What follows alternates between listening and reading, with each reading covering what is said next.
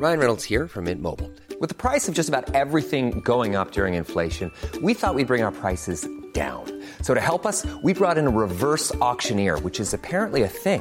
Mint Mobile Unlimited Premium Wireless. How to get 30, 30, bit to get 30, bit to get 20, 20, 20, bit to get 20, 20, bit to get 15, 15, 15, 15, just $15 a month? Sold! Give it a try at mintmobile.com/switch. $45 up front for 3 months plus taxes and fees. Promo rate for new customers for limited time. Unlimited more than 40 gigabytes per month. Slows full terms at mintmobile.com.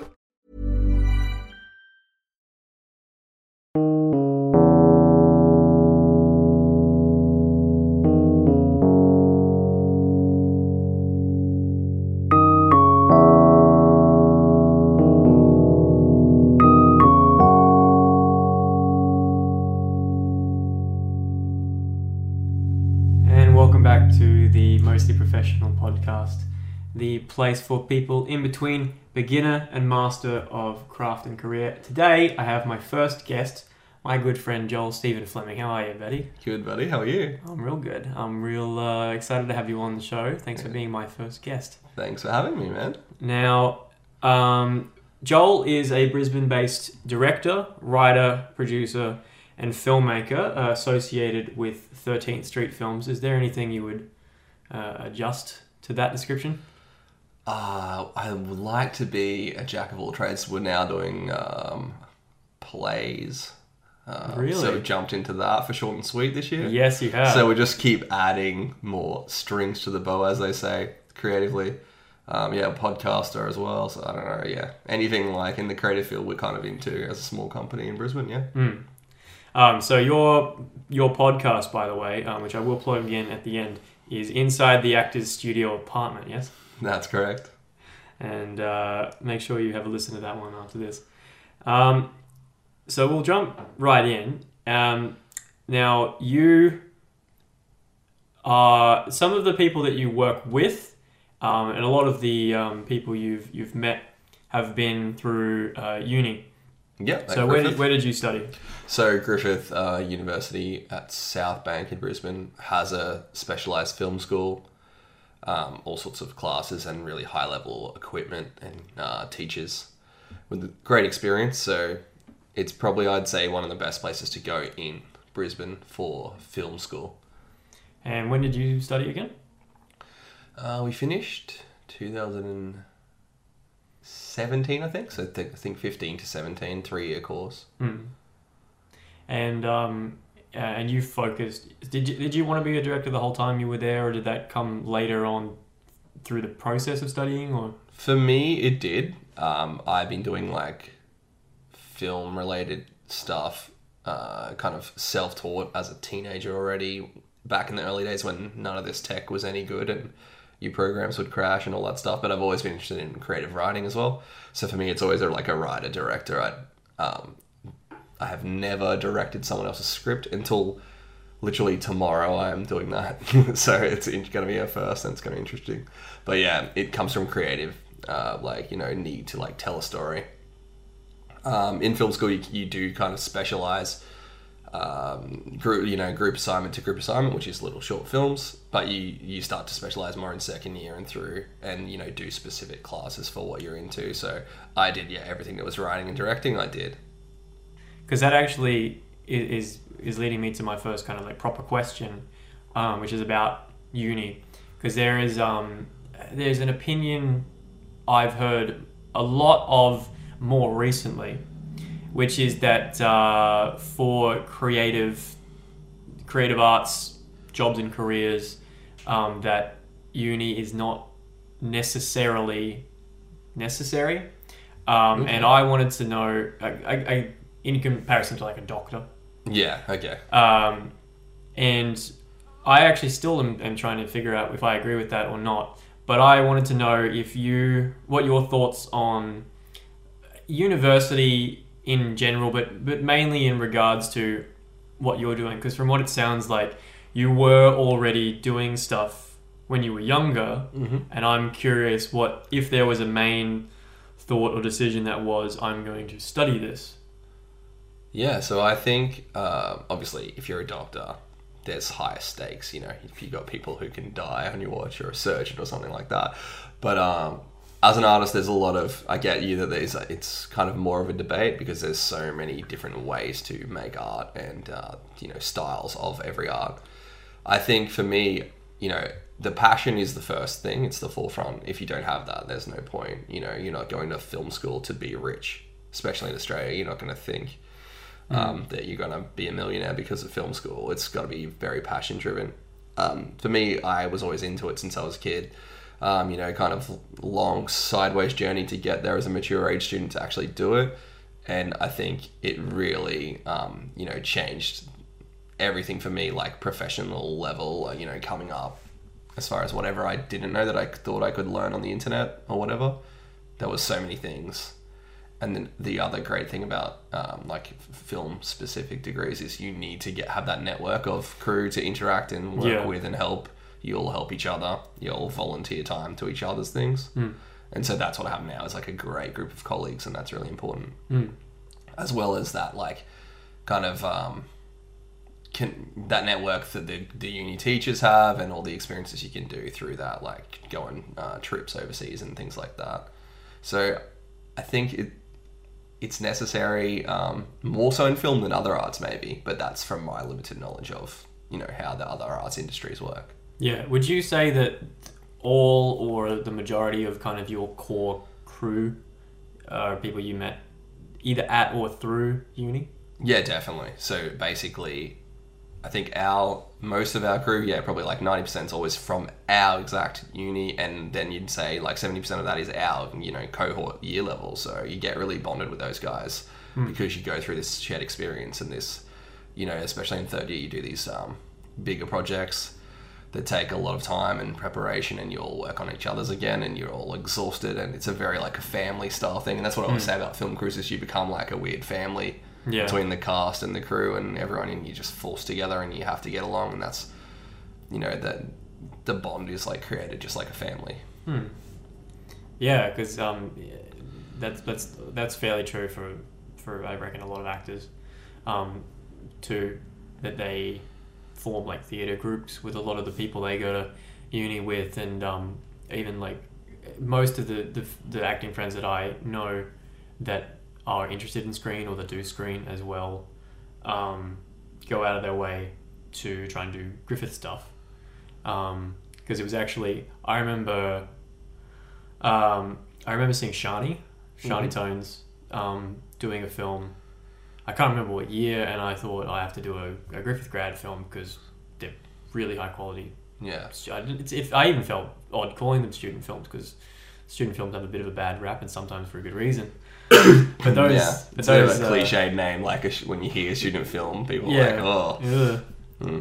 But that's what drew me to try and act with Griffith students, and then that's how I met Jake Doak, and that's sort of how we got in touch a little bit. Yeah. And even how that's actually hit the first time I experienced Ryan Hance.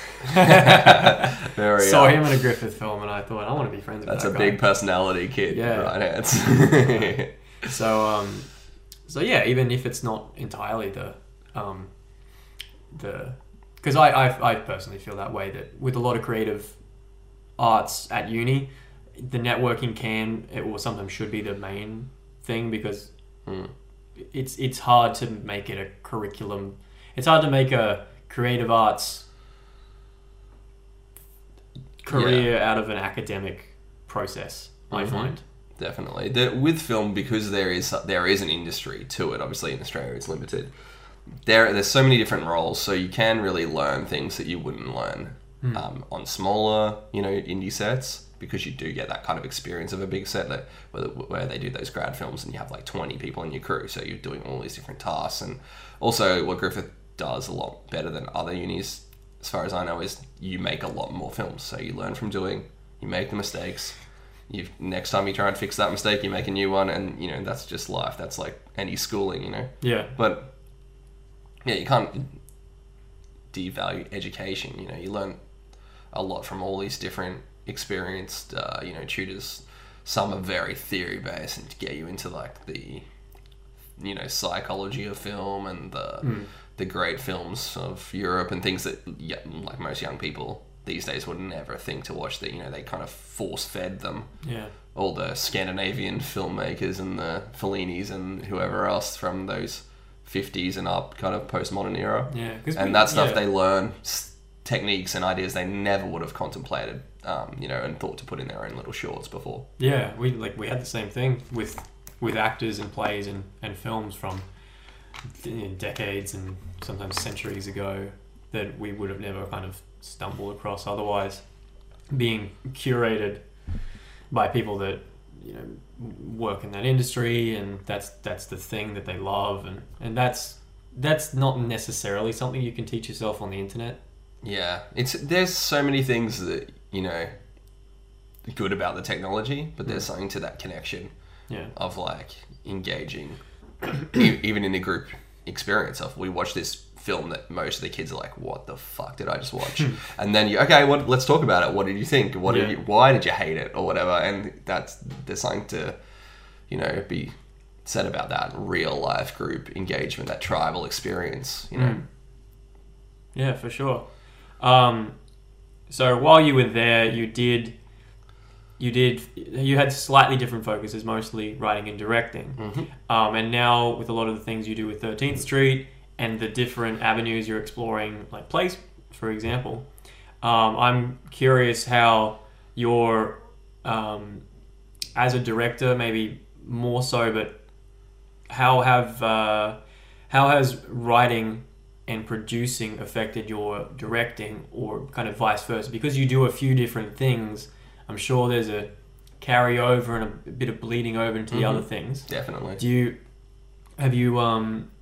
Have you found that it's more valuable to, not even just on a base level, but in a slightly deeper level, learn more about those other crafts and actually involve yourself in doing them? Definitely. So, because we run 13th Street as a business, we try and make profit just so we can make what we want to make the art, make the narrative stuff that we are passionate about. So I've had to learn a lot about the kind of ins and outs of serious, organized producing, of, you know, getting permits and scheduling and budgeting and all the things that a director usually doesn't want to do. And I still don't, you know, enjoy it, but, you know, you have to do it to achieve the result of like making whatever it is. So we shoot television commercials and stuff like that with big budgets and complicated sets and stunts and da-da-da. You've got to learn, you know, the ins and outs. Otherwise, if we were paying producer, we'd be losing all our profit margin. So basically, Sean and I, my partner, do a lot of extra jobs and take on, you know, wear a lot of different hats to get anything made that we make. Just like, you know, Riggleton or something that we're producing as a little company. That's a huge scope project. Takes a lot of different like skills, and you trying to pick them up as you go. And it's just work hours, just the passion to work harder and longer than anyone else to make it happen. Yeah, because it seems like for example, from an actor's perspective, there's been this long, I'm not sure if it's a trope or what it is, but the triple threat, right? The singer, actor, dancer, or whatever. Basically, you can't be a one-trick pony. If you are a one-trick pony, you'd be the best damn trick pony there is. Yeah. And for you, that seems, I'm curious whether that was more out of desire and curiosity, or whether it was more out of necessity, or if that depends on the thing. Well, in a way, when you're a director, if you, especially at an indie scale, you have to be across everything anyway. So you're partly involved in everything the producer's doing, and they're talking to you about every aspect of the film usually that's, you know, in their kind of wheelhouse. You're talking to the DOP about their area, the production designer, whatever. So you kind of are always this overseeing figure. So it's just doing more of that stuff, and it is a necessity really for doing the producing stuff. I don't have the passion for it, and I can be organized and get things done, but I'm not the best with that kind of structure, because I am a creative weirdo that wants to, you know, go off on a tangent and write for 10 hours on my new idea instead of do the paperwork thing that I have to do. So, you know, there's like the thing of disciplining myself and making myself more professional in a way as well. Cool. So yeah, some of them are more the desire to do that, and some of them are more the discipline to make things happen. Yeah, I'd say like if, you know, no one else is going to do it in most cases, then I have to, because I want the end result. It's just that grind of doing that bit to get to do the bit I love, which is directing guys like you, getting in that scene on set, and I love the energy of set, and that's where I want to be. If I could direct every day, I would. Cool. Alrighty. Well, I've had the first-hand experience of being involved in 13th Street social media, from a combination of my face is in some of the stuff, and also being involved in promoting things and sharing things, and I guess this is almost a job in of itself, because there are people that do promotion and marketing, and for you, I'm curious what you've learned about utilizing social media as a maker. I'm just going to use that term as a broad umbrella, and how do you like to convey instructions? Sounds too harsh, but to share like a message. Yeah, share the message with your cast and crew to then and share that with an audience, because for example, me working with you, the cast of Wriggleton and Summer School have all been involved in the social media. They're not you're not being whipped to whip ups and stuff, but the group effort and getting more eyes on things, and there's just the difficulty of social media attention in these days. So, what have you learned since making the step to properly promoting and properly marketing your stuff? So heaps of stuff. So that's, again, back to indie filmmaking, like getting all you guys on board to actually help push the product is essential to help it succeed. And you even see it with big movie stars now, like The Rock will have in his contract, you need to post about the film 3 times this week when it's like the release of the film. They use it to like the top level actors now, so it goes all the way down to us. Yeah, because like Jake Gyllenhaal got Instagram for Spider-Man. Joaquin Phoenix got Instagram for Joker. Yeah, it's almost like they have to, and because some of them are those really arty actors that aren't interested in self-promoting or putting their abs online or whatever people do on Instagram. And I'm also the same. Like, I kind of had it to muck around with when I was, when it first came out, but I never really put anything on there except like cute dog pictures. So like changing to like, okay, this is like a really powerful marketing tool was a lot to learn. We did a lot of research, kind of online, talked to other indie filmmakers about how they did it, and also you just kind of learn from seeing other things on Facebook and Instagram of projects in Brisbane or Australia. The marketing. I talked to one of the actors from Family Law, who I know, Shu. Yeah, she gave me like a kind of rundown of how they did it and how they as actors were told to promote it and the things to share. They would send them assets and say, like, this is the thing to share. Don't just share your picture from set, your selfie or whatever. They want this specific thing, the color scheme, palette, the right font, and all the things that sell like what the show is. So that's part of the thing we took on, is like, we make content, Sean like does it up, and we give it to you guys like, this is your character shot, use this specific thing, and that really helps you stay on like brand of like what is this show, what's the feel of it, who are these characters, and what's the tone, is it funny, is it dramatic, whatever it is, that's all wrapped up into that. And then like as far as posting, you just try not to annoy people by posting too much, but you want to keep it in their eye and mindset enough. So we kind of post about 3 times a week for content when we're really running a campaign. Like right now we're fundraising, so we'll do more so. And then if it was just kind of keeping it in people's minds, so then they want to watch the online content, then maybe you do 1 post a week. Yeah. Now, I want to get back into some questions. And this is tying back into some questions about marketing and social media and everything. What have you learned from your experiences with pitching? And do you have any advice for others, like first-time pitching, or any differences between a pilot episode or a web series or anything? Because you're delving into different avenues, I wonder if there's any difference in your approach. to pitching? Okay. So we have pitched at 13th Street. We've pitched to, basically all the networks you can imagine in Australia. So including Stan and Netflix. One time for summer school, which was a project in 2018, if you don't know it, we had like a big panel and we had to pitch to like all of them at once. So you're sitting there like nervous trying to remember like your little speech without, looking at any pieces of paper so you seem legit. And you've got like 6 high-powered content people that are like all just judging every fiber of your being. So that was fun. It can be intimidating, of course, pitching. First of all, just like anything, you really need to know what your thing is. What is your film project, product, whatever the thing is. If you're on Shark Tank, it'd be the same thing, right? You got to know what it is and why anyone else would want it. So that's in film is knowing your audience. So you really need to research who you're in front of with pitching. If you're talking to, say, SBS, who we pitched to last year as well, I pitched this summer school, I pitched this show. It's for like kind of young people up to about 40-year-olds. It's a key demo. And so they're like, great, blah, blah, blah. We like this, we like that. We'll watch the pilot link. But just so you know, our core audience is 60 years and older.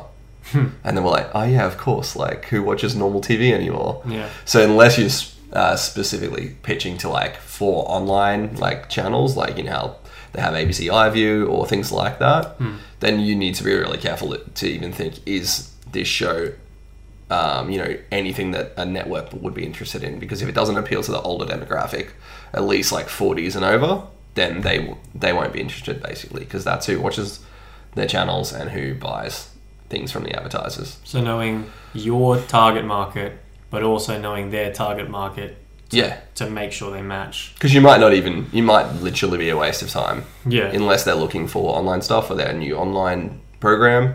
How kind of every channel's getting into on-demand stuff. Yeah. Unless that's what the meeting's about, then you might not even be worth pitching to ABC or SBS. If they're looking for television content, then you need to make it for the audience that's watching. So that's pretty simple. Knowing what your thing is and then who to sell it to. So if that doesn't suit, then you want to be approaching different avenues. The hardest thing is for like Netflix and Stan and stuff, you can't really get in the door with them. Even though everyone young, that's all we watch pretty much, and where we would want to put our content. There's not really a way in with them unless they come to you. That occasion when I got in front of them was part of a film festival where we got to pitch to all of them. It was like a special event. So other than that, and kind of competitions run through the directors and writers guilds, through ACTA, things like that. That's another way to pitch to those kind of executives. ACTA as in AACTA. Yeah, ACTA, that's one of them. So things like that. Anything that's run by a big organisation or a fund, like a funding body or a directors or writers guild kind of thing. That's a way to get in front of those. Otherwise, you can't really get, you can't approach them. You can't email anyone. So your doors that are open all the time are ABC and SBS. So as far as just getting your content to someone that matters, that's the only ones you can get to it when you're really at the ground level and no one knows your name yet. Yeah. So, and then just think about if they'd even want your content, basically. Would you, so maybe with the demographic thing, maybe with the, so for example, do you have pitches that you sort of keep on file? Let's say like you get, because you might not have the opportunity now to talk to Netflix or whatever. Yep. But you find out that you're going to be able to, and you've got that one or two pitches. You've got the one or two pitches that you want for them. Do you just sort of keep them ready, or are you always focusing more so on your latest? No, like with writers, they recommend you have like multiple projects, and the more you can get like kind of written to a level where they're kind of ready to go, it's better. So at the moment, we've got our new show Wriggleton, which you obviously are in. We've got the old stuff for summer school. If it came up, if someone's looking for that kind of thing, we've got all our pitch documents and stuff written. Yep. I've got my first feature that I finished writing that's in early draft stages, but I could pitch that, right now if I had to. Yeah. So if you're a creator and a writer, you need to know all your different products and how to sell them and the differences between them and who they're for. That I would recommend that. And the way you do that like the industry standard is having like a 1-page document. So that'll be like your pitch doc. You can sometimes send that 1-pager out unsolicited, and they might actually read it because it's 1 page. Glance over it. If something catches their eye, they might read it properly. Then they might ask for the script. So that's something. There's to a talent of writing that too, and it's like the specific, concise bits of information, like that log line that's got to hook them in, and that short synopsis to see, is this going to go anywhere? And so there's all these steps to try and keep them reading. So if you want, you could always post a link to one of our examples of that. Yeah, I'll add everything. I'll add some stuff in the show notes, some examples and some links to some of Joel's material as a bit of a template or an example. Yeah, so we did anyone who's looking for a pitch. We did that course. I don't know if you remember. We ran a course, teaching storytelling for actors. So we did covered a lot of that in there. So if you want, I can just give you a link to some of the documents we made. Yeah, sounds good. I'll put that in the show notes. Cool. So how did 13th Street Films come around? Did that arise out of you found your core crew and you all got along and you wanted to kind of give yourselves a name and kind of codify, or was that how was that? Yeah, so it started with basically me returning because I used to live in Europe, did a couple of commercials and stuff there, went back here and thought, how can I network and get into the community? I know I'll just go to uni and I'll upskill and do it at the same time. So that's why I did that at like 29. So I was like one of the oldest people there. Joel looks very young for him. He told me how old he was once and I didn't believe him. They never do. And I'm hoping that will just continue for my whole life, that I'll never look as old as I am. Yeah, so you're not the only baby face. So Chris Slater, right? Mm-hmm. He's like the only one who was like anywhere like older than me, and he was like 50. So I was like, yes, at least I'm not the oldest guy. And then we all call him Dad, even me. I can get away with it. So Chris is lovely. Yeah, he's a great bloke. But sorry, what was the question again? The question was the origin of. Okay. So basically, I was like, okay, so I need like a brand name, like a production company to start with, and we made this first year film, which you can see on YouTube, called Jehovah. It's a horror comedy. And it just really hit at festivals. We chucked it into festivals. Like, why not? And I was putting my own money behind it because I'm like, yeah, it's turned out pretty good. And it really hit and picked up, and it ended up playing about 15, 16 festivals over like a year or so period. So it's like, we need like a production company name. If we're going to get things played at a festival, we kind of want to start like the basics of branding and stuff. So 13's my favorite number. I'm a tragic sports guy. Unlike most filmmakers, love sports. Played basketball my whole life. That's my jersey number. You choose your number in basketball. So I chose it. The unlucky 13. Yeah. So I chose it because no one else would ever want it. Kind of weird thing that I was like, I don't believe in superstitious stuff. I was an atheist from a very young age at a Catholic school. So I was number 13. So that's where the name, it doesn't really have any deeper meaning. I just like, oh yeah, that's cool. So that's where the name came from. Simple, like kind of smart, memorable name was the idea. Just like, how when you think of a band name. Yeah. So like it appealed to me, and I thought it's simple and memorable. People can process what it is. A lot of weird like production companies have odd names that you can't spell. Yeah. I'm like, how do people Google you? Like, it's a bad move. So that was one of the things I thought about. And I did it, and then it kind of expanded that I kept working with the same great group of people, the same kind of sound guy, the same production designer, which is Sean, and we kind of all became this group organically. I kept wanting those people because they perform well in the crew, and it just grew and grew and kept making a lot of content outside what we had to do for uni. So we were making a lot more than most other students and learning faster, making mistakes, making different stuff. So that one of the things I set myself as a goal at uni was to make different films, not necessarily the exact thing I wanted to make, like push myself. So we made like a one-shot film. We made a 360, like a VR film when it was very early days technology, and it was like a $400 camera. It's like bloody terrible quality. It looks like 360p kind of, you know what I mean? Because it's stretching that HD over like all the areas of the frame. So we kind of co-directed that, a couple of mates and me, and it was really fun. And we did this roulette scene where they're all the characters at a round table, so it worked really well for the shape of the thing, where you could watch each character at any time. So things like that, I tried kind of every genre. I did a horror, did a drama, did a thriller, did a go, and like I kind of went away from comedy the whole of uni to try all those things, but I've always loved comedy, and now I'm back into like almost doing entirely comedy unless employed to do something else. Yeah. Because it's just where I'm awkward and I am loud and obnoxious, and that's where I belong. And especially if you're writing material and you're kind of playing to your strengths and you're improving on what you've done before and everything. It's actually funny you say that about your 13th Street. When I applied for Short and Sweet the last year or the year before, basically I had a one-man show and I did everything in it, and I was the writer, the to make composer and all that. So I had to come up with a theatre group name or something like that, and I did the exact same thing of like, I called it Orphan Collective because I thought it was clever because there was only one person in it, which was me. That's actually cool though too. It's got a good ring to it. You know, those certain names that like stand out. That sounds like a band. And that's funny because it stemmed out of like because I've been a musician for a long time. You do those. You like the somethings. That'd be a cool band name. You do that forever. So I wanted to get a bit broader in terms of some things in your personal and professional life, and I was curious about what change in your life in the last year or so. It doesn't have to be that strict. Has most positively impacted your life. Okay, so that's easy. So it's definitely, it's personal and professional. So Sian, that I keep talking about, is my girlfriend, and we probably got together about a year and a half ago or something like that. And it just, we'd always worked together in film and been friends. She's a production designer and also a writer as well.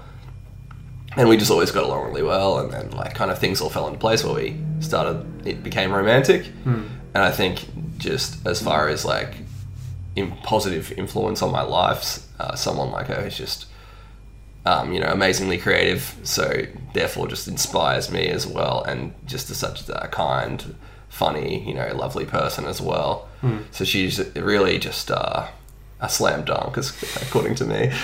Because we can do film, we can talk about film all day, and it doesn't drive her insane, which is rare. Because, people with relationships outside that art bubble, it can really be a strain. So that's one thing. And I just think us working together and our personal life, it's just been awesome and made me more positive and made me kind of more hungry to pursue my goals and everything. So that's got to be it. Got to give her props. Bouncing off her... Don't show her this though. Yeah. It's alright, no one will watch this. No one cares. Now, who or what do you think of when I say success? So what do I think of? That's an interesting... Could be a person, could be a project, could be time. Yeah, okay. Well, it's like a myriad of things for me because I am like into sports and stuff. So if I think of something that's like pure like greatness, think of someone like Michael Jordan. It's just like an absolute phenomenon. Like clearly head and shoulders above any peer in his field, yeah? And physically. No, there's taller ones. Really? Head and shoulders about most of people in the world. His head and shoulders. Yeah, but like people like that, filmmaking wise, someone like Stanley Kubrick, who was such a unique thinker and just such an auteur and driven, and just like, no, trust me, this is like gonna be awesome. And everyone's like, oh god, he's crazy. There's stories of him doing 20 takes of someone like opening a door or putting a prop down or whatever that he had because it wasn't right yet, and like that kind of egomaniacal, but like also brilliant. I guess that's what I kind of aspire to be without offending anyone, is like being that kind of obsessed with perfection. The idea of perfection is like obviously kind of ridiculous and redundant, but also it's like something to chase, right? And what's a human without some goal and struggle? Like, what do you do? I always think it's like sad, you think of success, like people think, oh, if I won the lotto, I'd be happy. And I think that's the worst possible thing for you if that's the way you think. Yeah. So success, for me, would be more artistically driven because it's not defined by, you can't just say, oh, Michael Jordan, he won, he's the best. It's not the same system with art, For me, I'm thinking about it as my own fulfillment, and then like how I can positively affect others, like in my kind of inner circle and friends, family, whatever. Yeah. Which sounds cliche, but I think whatever makes you feel rewarded. To me, it's always also the relentless pursuit of improvement. And like I always want to make the next idea. I get excited about the next idea while I'm finishing this idea. But I also at the same time want this idea to be amazing. And you never really can make the film exactly how it was in your head, and that's kind of the chase the dragon thing for a writer director, is like, oh, the next one I'm going to make it closer to what I imagine. And you want to just pull that margin in and eventually hopefully get to that level where you have industry money and you can kind of almost do exactly what you set out to do, which would be cool. Yeah Does that answer it? I don't know. Yeah, I totally get what you mean. So we've mentioned this a few times throughout tonight, but I wanted to talk about it a bit more directly. So at the moment, you're in the midst of a fundraiser for Wriggleton. Can you explain a bit about what Wriggleton is? And so Wriggleton is a comedy mockumentary series. It's about a small town that could be anywhere in Australia, and the kind of theme and the core of the show is about globalization and like a loss of identity. So that sounds serious, but it's really fun and silly. Yeah. But that's kind of the theme. That's the core. So this town's kind of bankrupt, in trouble, and they've got this just useless mayor who's our main character. So he's Clint Wriggleton. He's basically royalty. He was, born to be mayor. His dad was mayor, his granddad was mayor, and his great-grandfather before him who started the town. And he's just got this job that he is ill-equipped to kind of do. And it's kind of that, show like The Office or Parks and Rec, where it's this person just kind of out of their depth, and that's where the comedy lies. And then from there we extrapolate into the townspeople, which, there's 13 main characters, which sounds crazy. So big ensemble cast, all these different weird characters, all the kind of local legends you meet in a country town. Maybe someone's like exactly the kind of person he might be like your brother or your uncle or something like that. Or you might find them completely ridiculous and bizarre. But either way, it's really fun. We've got a town cop who thinks he's like, the biggest detective in New York, and he runs around with his sheriff's hat on and with his hand on his gun, even though he's solving trivial matters like missing shoes. And, we've got a teenage DJ here, which is played by Matt, who, thinks he's... DJ Maxatrillion. Thinks he's Armin van Buren or one of those, whoever the cool DJ is to reference these days. I wouldn't know. Some German house techno guy. Yeah, some Dutch guy or whatever. But so there's this like a madhouse of this small town, and then the thing that it's actually about is, will this town lose its identity and what makes all those people unique and sell out? Or will they find a way to come together and keep the town alive? And that uniqueness that you find in a country town that you don't find in like big cities doesn't all look the same. Everywhere we go here, there's like the same coffee shops, the same clothing stores, and everything's really just whitewashed and boring. So that's what I loved about the idea, was that's keeping that identity of what makes a town. Yeah. Does that make sense? Yeah. So we're fundraising. We've got less than 2 weeks to go. If you want to come to the premiere, if you're in Brisbane, it's at New Farm Cinemas, August 8th. So if you buy a ticket to that for $20, see a lot of our content, meet us, the cast, a lot of other filmmakers. It's a good networking event as well. I'll be there if that's of any benefit. So yeah, it's only $20. Come and check it out, and that goes towards helping us make the rest of the show. Yeah, cool. Excellent. I'll add links in the show notes below. So, Joel, where can people find you? Where can they find 13th Street online? Where can they say hello? All right, awesome. So on Facebook, it's just 13th Street Films. So at 13th Street Films, if you're tagging it. Same with Welcome to Wriggleton. It's at Welcome to Wriggleton. You can also probably find that through 13th Street Films, which is easier to type in. On Instagram, at Joel Stephen with the PH. That's my, old school Instagram. And then we also have one for Welcome to Wriggleton as well, if you want to check out that content. We have a bunch of great little sketches and little short clips to give you a taste of what the show's like, if you're interested. As well as like a big teaser scene that we made as well, that's part of the pilot. So you can check that out.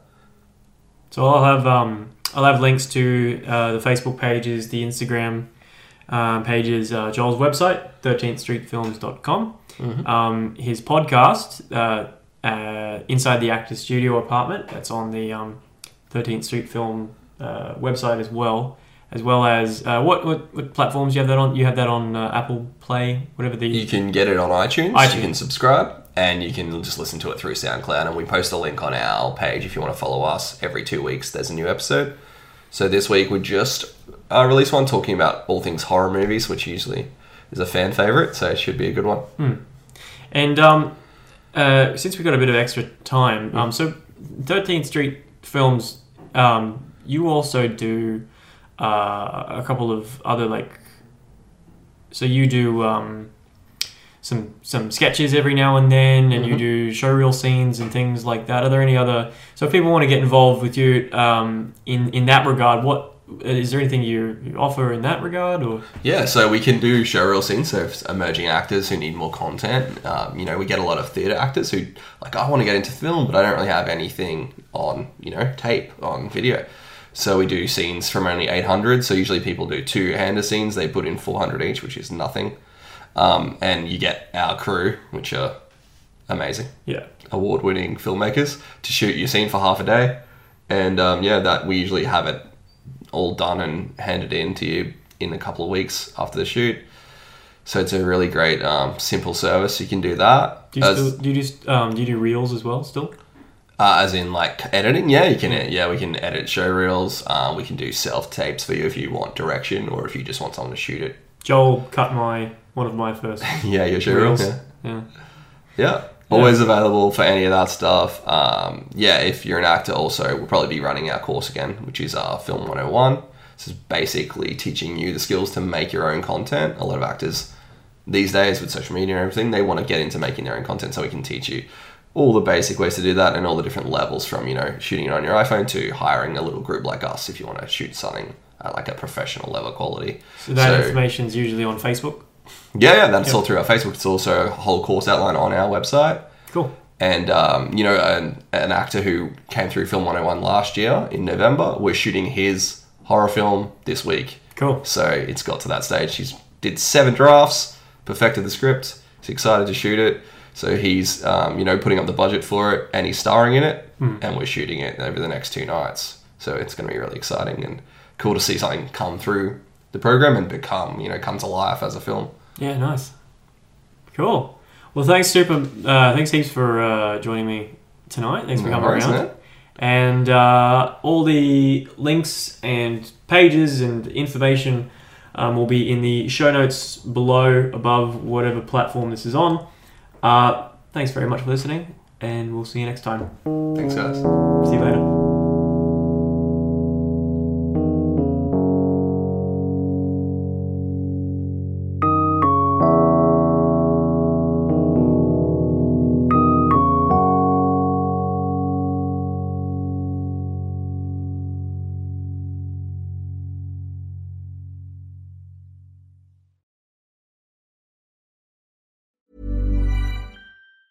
Planning for your next trip? Elevate your travel style with Quince. Quince has all the jet-setting essentials you'll want for your next getaway, like European linen, premium luggage options, buttery soft Italian leather bags, and so much more. And it's all priced at 50 to 80% less than similar brands. Plus, Quince only works with factories that use safe and ethical manufacturing practices. Pack your bags with high-quality essentials you'll be wearing for vacations to come with Quince. Go to quince.com/trip for free shipping and 365-day returns.